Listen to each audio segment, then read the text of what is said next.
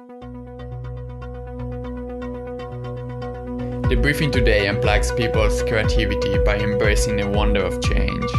It seeks inspiration from maverick innovators and change makers to share their stories, experiences, and dreams. Who doesn't like a good story to let the imagination flows? Today, we explore the value of narrative foresight to actually explore, generate, and describe possible alternative scenarios, whether utopian or dystopian.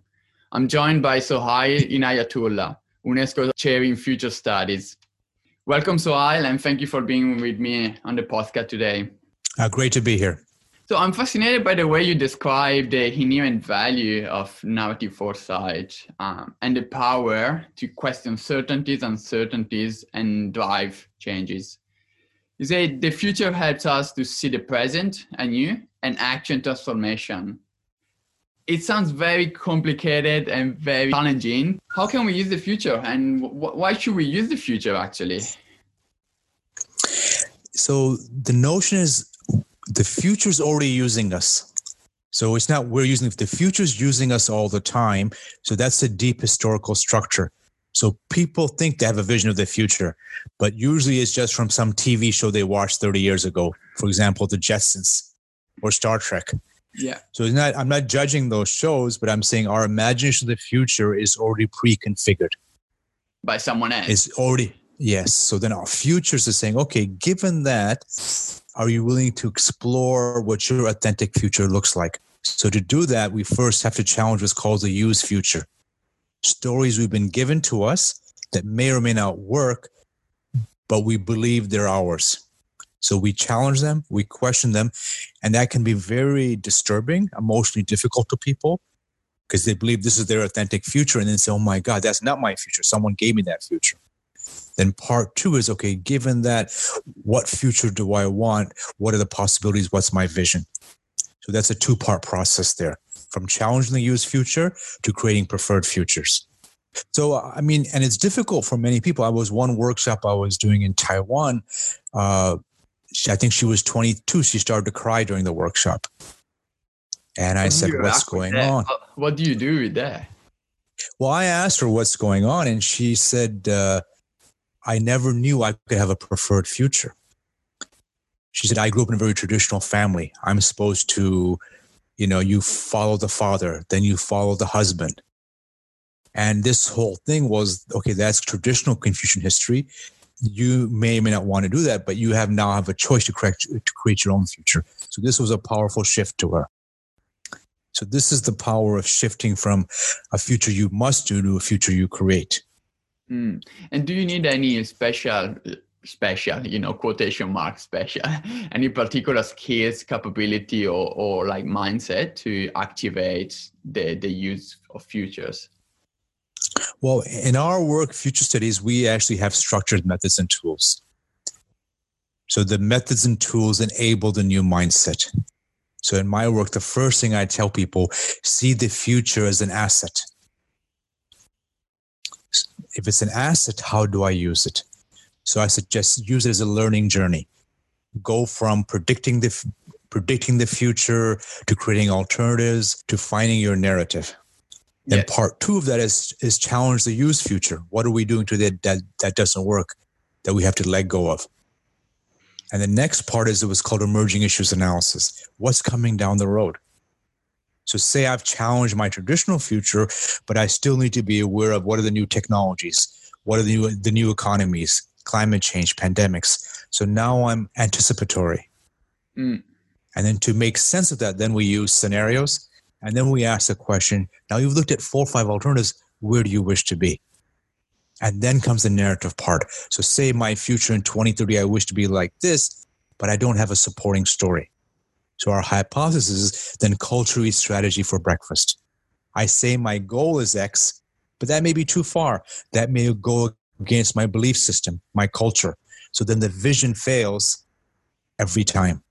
So our work is rethink my personal story, rethink our narrative, and ensure the narrative fits to the future we wish to see.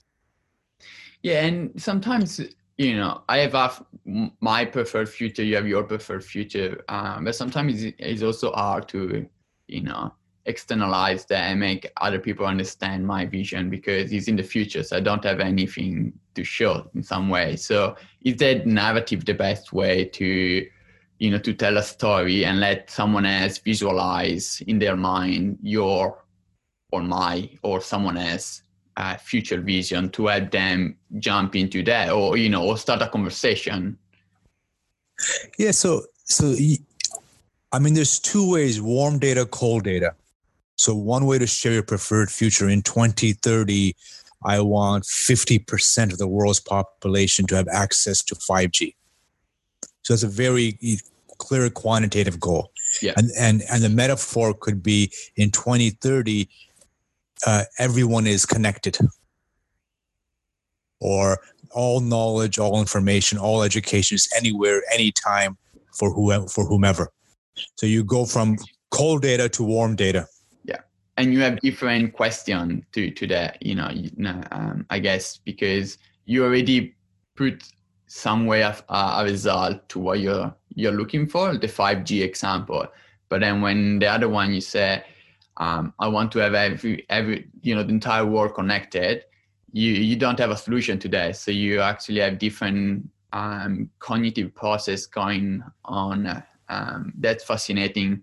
How can you put a scale or a dimension to the futures, to generate a narrative? Is there something, maybe it come back to this cold and warm data?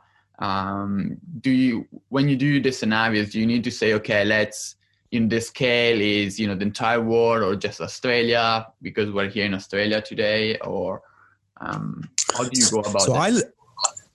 I let that's dependent on the context, right? So if you're doing your PhD, then you define your research question. Is it global? Is it Australia? Is it Italy? If it's client-based, then I let the client define it. By client could be a student, a friend, a country, a corporation, a business, a community. So you say, well, what's the research question? And the scenarios are there to bring variation. So if the metaphor is we're all connected, now what does that mean in the scenario world? Scenario one could be we're all connected through 5G. Scenario two could be the real connection is spiritual. We all feel we're on this beautiful planet, and we all feel connected to nature, to people, to technology, and to spirit. And three could be, well, we're deeply connected through face-to-face meetings. So the notion of connection is the deep metaphor. Well, it's not a great metaphor, but it's towards a metaphor. And then you move towards, what does that mean in scenarios? Here are four possible ways to think about it. So This is where we're dancing between measurement. Here's our measurement. Here's our scenarios or alternatives. And here's our story. So connection could be the glue that doesn't let go. But that may be too much for people. So it could be like a Lego system. You connect and then you disconnect when appropriate. So is it the glue or Lego? Yeah, different story. Yeah, and the bad version for me is IKEA. You get the chairs and the table, and you don't know how to connect it. Yeah, everyone has different interpretation of that. I'm really interested to understand more about the aspect of using narrative also to anticipate and prepare to what could be, and also based on this, if we anticipate something, we won't see the effect of in case we didn't anticipate. So for example, in COVID-19, some countries took measurement before others. And then they might have said, the population might say, oh, we went in lockdown and, we didn't need to go in lockdown. But, it's very hard sometimes to anticipate something, because then people are not sure if you made the right decision or not, because they haven't seen actually the worst case scenario. So how can people be confident and using scenarios and say, okay, we are doing this in order to try to avoid something else, but we need to be confident that this is the right way to go? That's why. So part of futures is the product, right? Someone wants a vision, a strategy, a scenario. It's very concrete. The other part of futures is futures literacy. Now, futures literacy means being comfortable in uncertainty. Yeah. And so then that's almost scientific literacy. None of us can predict perfectly, accurately what's going to happen. But I remember there was a case study in Australia where they spent $254 million in the 1990s for smoking prevention. Now, that's a lot of money in the 1990s. Yeah. So someone did a simulation exercise and said, if we do nothing, here's what happens to our economy, prosperity, productivity, hospital use, health indicators. So we need to do something. And in 2005, they did a study on the gains. And their estimate was they gained $8 billion in productivity in terms of people not getting cancer, not being sick, families not being destroyed. So this was, you do the forecast, worst case, given that, let's make a exercise, best guess. You would say, well, here's actually what we're going to do. Now, what happens today with the conspiracy theory movement is people say, well, that's all fake. COVID is a hoax. So they go from a wrong forecast to bad interests and bad politics, and they don't understand what it's making decisions in situations for uncertainty. So thus, in our futures work, we do scenarios. So all the groups I work with, I said, well, if you want action, present to your board the worst case scenario if we do nothing. And then what's going to be the best case if we act and change our story. Now, this takes time. I was working with one large company, and they had spent a lot of money on futures. I think a few $100,000 to develop their strategy. So they brought me in to talk about a 90-minute session. And we finished the session, and then we investigated. Then we stayed for the board meeting. In the board meeting, they were very clear they weren't going to make any differences.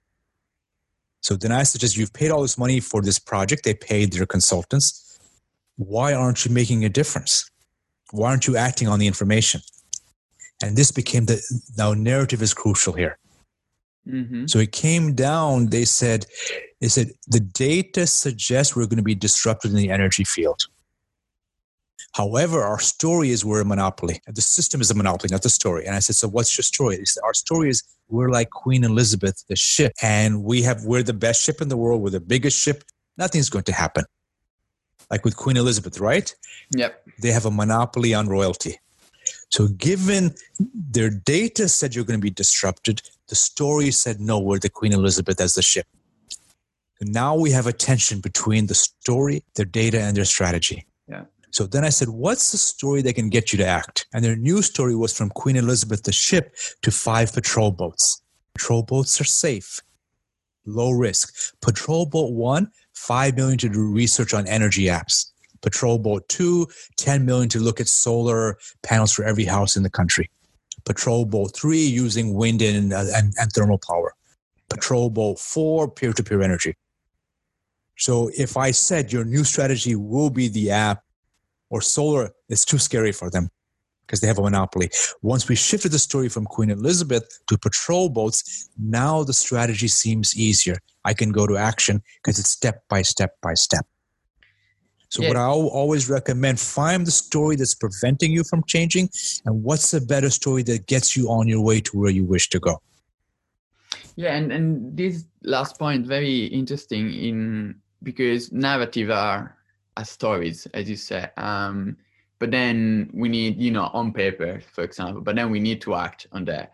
And sometimes organizations are scared to actually even change their business model to do something different, because they have the monopoly, for the example that you just mentioned, and they don't want to lose that. They don't want to lose. They're scared to lose in what they have already, but the future is going to change and maybe it's going to really impact them. How can, from the beginning of generating the narrative, how can we implement, how can we act on the scenarios?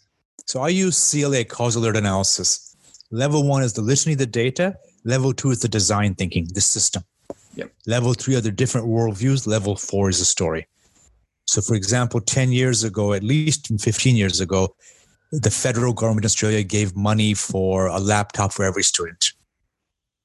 That was an indicator for their deeper strategy of knowledge revolution. As they did this, things weren't working well. So I was asked to run all these workshops for principals. We took 1,000 principals through this futures process. As it turned out, among the key inhibitors of success was the principal's old story was, I'm in control. So new technology comes in, it challenges their control of the classroom. So what do? They push away the technology, or they keep the technology, but they have kids sit in rows. So surveillance, the industrial model of the school, the factory continues. So there's no innovation. So when we ran principles through this, we came up with a new story. We're all learners, lifelong learners. Everyone's a learner. The worldview went from the factory to ecology. Now, the design thinking was crucial here. So we redesigned the classroom for students to look at each other, peer-to-peer learning, more fun, games, etc. Amazing new design. Now, the weakness was when the deputy secretary came in, he looked at the new design and it didn't make sense to him because he wasn't part of the narrative shift. He got very upset. So the design was too far in the future for him. So in terms of implementation, we want to make sure all the people are involved there. So this is linking metaphor with correct, with how you design what you're doing. So if you look at basketball, yep. I grew up with Magic Johnson era. Then Michael Jordan came in and said, which became Hero Ball. Mm-hmm. And the biggest revolution in basketball came from Coach Mike D'Antoni. And what did he do? He went from Hero Ball, he changed the metaphor. He said, follow the energy. So everybody was, okay, follow the energy. Great metaphor. What does that mean? That means the ball doesn't stick. It keeps on moving. So he designed plays, that's level 2 in CLA, systemic design, to keep the ball moving. Everyone's giving picks. Everyone's cutting. Everyone's moving all the time. And so suddenly the metaphor, find the energy, means we're moving. The ball goes to the right person and they score. And his system has been incredible. Whoever he's coached has done amazingly well because he changed the metaphor, hero ball, find the energy, and then redesign the plays for that. So this is where Futures works well. Change the story, redesign, and then find new indicators. So his indicators changed. So when Steve Kerr took over Golden State Warriors, the old indicator was number of baskets scored. Mm-hmm. He said, okay, in the new model of find the energy, our number one indicator is number of passes in a game. And he changed that. So in his now he had a way to measure the story. Find the energy means how many times did we pass? So this is linking story with indicators with strategy. So this is how Futures really works in changing story and design and creates a new future. Yeah, and from what you say, I'm understanding that there is also an underlying need to participatory futures. It's not just done by myself and you; it's done by people, and we need them in the room to make all these to integrate different point of view and different perspective to develop that and actually implement them. No, you've hit it. So that's one of the core ideas of Futures. We ask who's not in the room. So in the CLA process, when you do a good CLA map, we try to look at the problem from multiple worldviews. And also we ask, what's the core metaphor of the key actors? So I was working for a large bank. They said, from our view as the banker, we keep the economy going. We grease the economy. From the view of the citizen, we're fat cats. From the view of the regulator, you're crazy risk takers. And so they had their strategy. They said, oh my God, our strategy only makes sense for us. We've not considered how others in the system see us. So they had to develop a strategy that included their metaphors. And that becomes far more robust because now you included the different people involved in the world. So I think that's a great point. So this is the deep inclusion gets a more robust product. Yeah, and I'm just thinking about design, design thinking and human-centered design. They're saying there is a common understanding of talk to the user, understand the users, but from an innovative point of view, they might not know what the technology out there. They might not know that future. So exactly. It's very interesting how this conversation that we're having has an overlay of the future. So the past is the past. We can learn from the past, but we need to stop the tab of the past and open the tab of the future and envision that, because we can make change. And the past is telling us something, but the future might be different from what the past is telling us. So now going back to our earlier point, so if I'm only in human-centered design, if I'm only asking the customer or citizen, there's a weakness there. because they're giving me information based on the past. When I was working in Rome with FAO, so the FAO group asked me, we're sending out these surveys around food safety to scientists around the world about future risks. When we get the surveys back, they're empty. They're blank.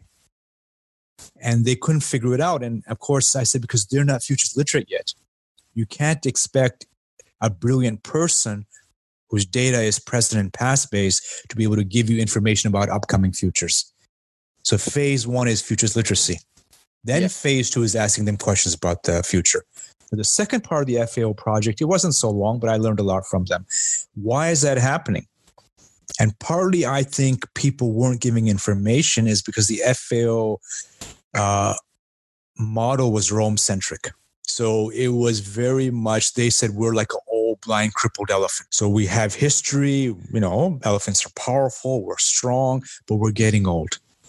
And so then I said, what's a better metaphor that can get you information from the field?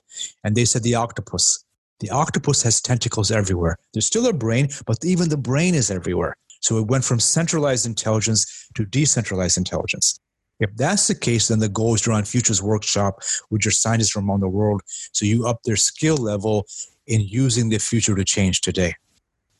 So the narrative suggests a very different type of strategy. You shift the strategy, you shift what you're doing, and you shift your outcome then. Yeah.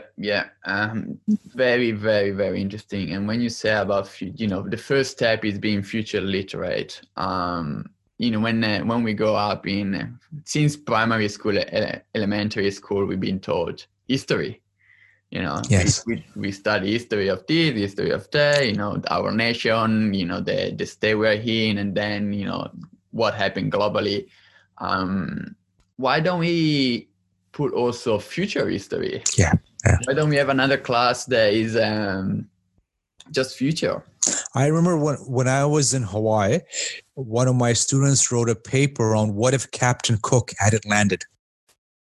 And so he said, here's an alternative history. By the year 2000, the center of the planet is on the continent called Oceania. And he said, here's how we could have evolved. And so that was a great way to write a future history. So you change one event and say what could have happened. Now, one that can lead to science fiction is interesting, but the real issue is then, okay, if that's your new event, what does that tell you about what your question is? Where do you want to be? So we want to use history. I have a book out with Johan Galton called Macro History and Macro Historians. We were very clear. Emerging issues analysis, weak signals, that gives us information on unknowns next 10, 15, 20 years. But there's deep patterns, 50-year cycles, 100-year cycles, long secular linear trends. So we need to understand the deep patterns as well. We understand them better, then we appreciate novelty, but we're not fooled. Because some things are the same things been coming, they're pendulums. They just go back and forth. So we're seeing history as pattern behavior as opposed to data points that are useless. So futures, we use history, but we use macro history. Yeah, you use these big trends that could be 2,500 years to yes. To explore what's in the futures. Yeah. Now, there are so many opportunities with COVID-19. I mean, if we want to be on the positive side of the current situation, there are so many opportunities in the next few months, in the next years, to do something different and pause ourselves and think about how our life has changed in the good and the better, or in the good of or in the negative of what happened with COVID. What's your view of the futures? Well, in terms of COVID-19, I did a piece with Dr. Peter Black, and it was done in late March, and we looked at all the literature. And even now, in starting of August, it still stays. Scenario one was the zombie apocalypse. That basically this creates renationalization, and we're always looking to see who are the enemy. So there's zombies everywhere. Scenario two was the big pause. Slow down, connect with family, connect with nature, connect with community, connect with self. Use this as a chance to revitalize. Scenario three is the global reawakening. So global scientific sharing information, sharing of vaccines, sharing of cures, health that's person-based, prevention, participation, partnership. So this is our chance to not go back to business as usual. So if we go, when COVID-19 ends, whether medically or socially, we remember the good things and we try to keep them. And scenario 4 was the Great Despair. This leads to a 7-year recession, depression. And then, when we run workshops with groups around the world, we ask them, if these are the 4 scenarios, what would be your strategy in any one of those scenarios? There is also a notion of time. Time goes forward. We can't put a pause, we can pause ourselves to some extent, but time goes on. So shouldn't we aim for the utopian one, knowing what could be the worst case scenarios, but we want to work towards the best, and we need to make something. We need to make a decision. We need to do, because the time goes. So we can't actually stop ourselves completely. So the idea is we aim for the best one, for the utopian one. We adjust on the way as uncertainties unfold. But we do something. We see the good from this situation, which is a little bit negative for economy, for people, because a lot of people have been affected by that. But we still need to live our life and go ahead. So the scenario method I use is change progression. So scenario 1 tends to be no change. So if we do nothing, what happens? Yeah. Scenario 2 is marginal change, because you want the radical utopian. But if you say your interests are in fossil fuels, then you don't want a radical future. You want no change or marginal change. Yeah. But you still want people to buy your. So then we go towards adaptive change. Given the world is changing, new technologies, robotics, AI, peer-to-peer learning, holistic health, spirituality, meditation, gender equity, whatever you want to call it, we can see these changes. How are you going to adapt to this changing world? Are you still going to be teaching and training for jobs that no longer exist? Yeah. So many people do that, right? They've designed institutions for a world that doesn't exist. So we call that being Kodaked. Entire countries can be Kodaked. Yeah. So then we say, so we don't want to do that. So let's do marginal. Given the weight of history is so strong in your country, are there some small things you can change? Now, once they get more fluid, more futures literate, more innovative, they say, okay, let's adapt to this changing world. Let's create a complex adaptive system. The world changes, we change with it. Now, the scenario you want is, of course, the radical change. How about we change the rules? Yeah. So that could be a world teaching and training for a world after jobs, or different types of jobs, unknown jobs. Exactly. So my goal as futurists, if we go too far, then they run and they hide. Yeah. But if we don't go far enough, then they run and they hide even more. So we have to push the debate. I did a workshop in January for a school, and they came up with their vision for 2030. Global learning. Students don't have to start early in the morning. They learn when they want, where they want. They have some face-to-face. Teachers are far more flexible. It's more well-being oriented. So they came up with this fantastic vision for 2030. And not by subject, but teaching by global problem. Now, when COVID started, we met again in May. And they said, the vision for 2030 seems so far, but we've spent 3 months partially living that vision. So it's good we went to 2030. If we had just said 2020, 22, we wouldn't have done anything. So the vision forced us, what you're saying, into radical possibility. When COVID-19 came, we could jump on that radical possibility. So our role as futurists is always to push and understand the client, the country, the friends will push back. But we're okay with that. That's why we use scenarios. So we don't have the right answer. We can frame the discussion in different futures. So future 4 could be the student and teacher learns everywhere, anytime. Now that may be too much for some people. So future 3, okay, you learn anywhere, anytime, but you still have face-to-face running, basketball, football. You still do some community-based. Future 2, you just bring in some new technologies. No change, you do nothing. You just pretend. And you go backwards, actually. Yeah, no, it's very interesting to explore possibilities that are not even what has been in the past there, But I like one of the scenarios that you said about exploring teaching and learning and teaching and training in a future post-COVID when there are no work and we have to live in a different way because it's going to be automated. Would you say that it's very, we mentioned a few times the word adaptability, being flexible, being adaptable to what comes, but being adaptable also to some extent implies that you expect something that could happen, so you can shift your way to one way or the other. So how important is to be adaptable when we develop the scenarios, but also when we implement the scenarios, and we can update, the scenarios, but also ourselves?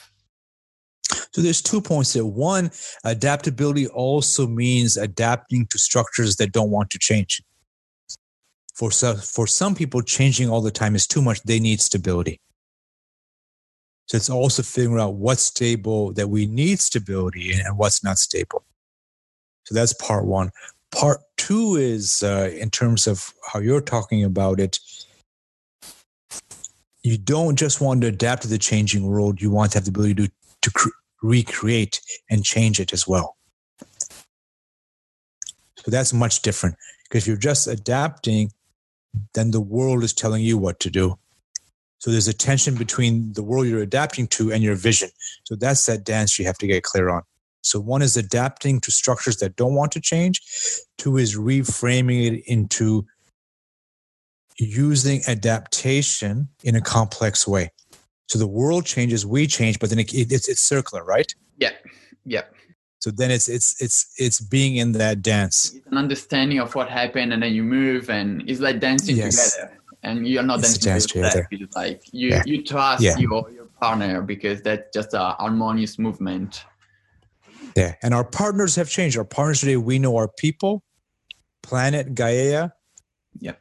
And it's also technology. We're dancing with nature, we're dancing with technology, we're dancing with ourselves, and we're dancing with other people. So that's the type of complexity that's tough for people. So again, I always go to action learning. So given all that, people say, what do I do Monday morning? So the Monday morning, there's your vision of 2040, 2050. Then Monday morning, we're still going to show up at the same desk with the same shoes. So then that middle space is a space of creation. That's 2025. So then we do action learning experiments. So I will try this and see what happens. I remember when I was 17, I learned how to do meditation. And one of my friends in Hawaii said, yeah, you won't stick with it. People try it for a few days and they stop. So I said, okay, I'll try it for 50 years. I'll do a 50-year experiment. And after 50 years, I'll give you the results. Now, that's a long experiment, but the idea with the organization, you say, okay, here are 10 new ideas. Let's try this one. And then you experiment, then you come back, you get feedback, and you try again. So futures can become a strategic plan, but it doesn't have to be. I would prefer futures creating action learning experiments, which then re-inform the strategy and the design, and then you can rework the metaphor. Is it still working? Or is a new metaphor needed? And to do that well, you have to apply it to yourself. So it can't be just, we're trying to change the external world.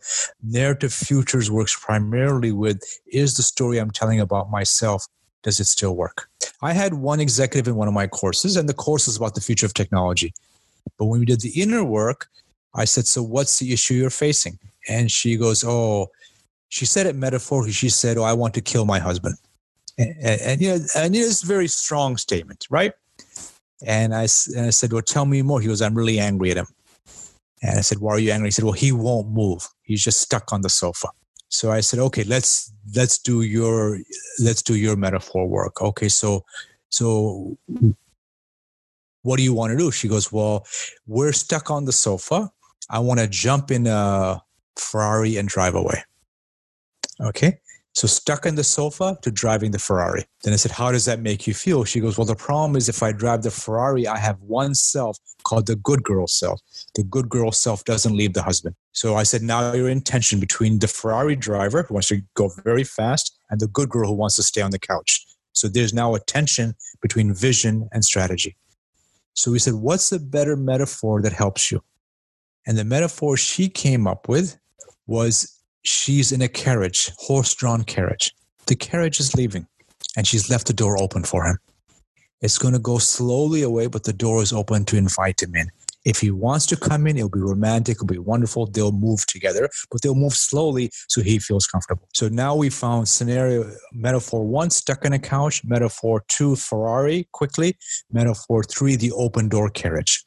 Now the husband has a choice, and they can work together on it. Now, if she hadn't done that, she would have chosen a pathway which would have led to pain. Now here's a possible narrative and a strategy that hopefully could lead to a good solution. So this is the power of story in one's own life. It ends up, you develop scenarios from your own story, then from the scenarios you develop next steps. So every futures we say, well, before we start a project, what's our own metaphor in the project? And that gives it more vibrancy. It becomes far more robust in terms of being able to adapt to changing conditions. That's been fantastic. We talk about narrative foresight, future thinking, people to adapt, participatory scenarios. It's the complexity of the society, but together, we can build a more sustainable and resilient future. Thank you so much, Sohail, for your time and teaching us from your expertise. It's been great. Thank you. My pleasure. This was fun. Thanks so much. The briefing today unplugs people's creativity by embracing the wonder of change. It seeks inspiration from maverick innovators and change makers to share their stories, experiences, and dreams.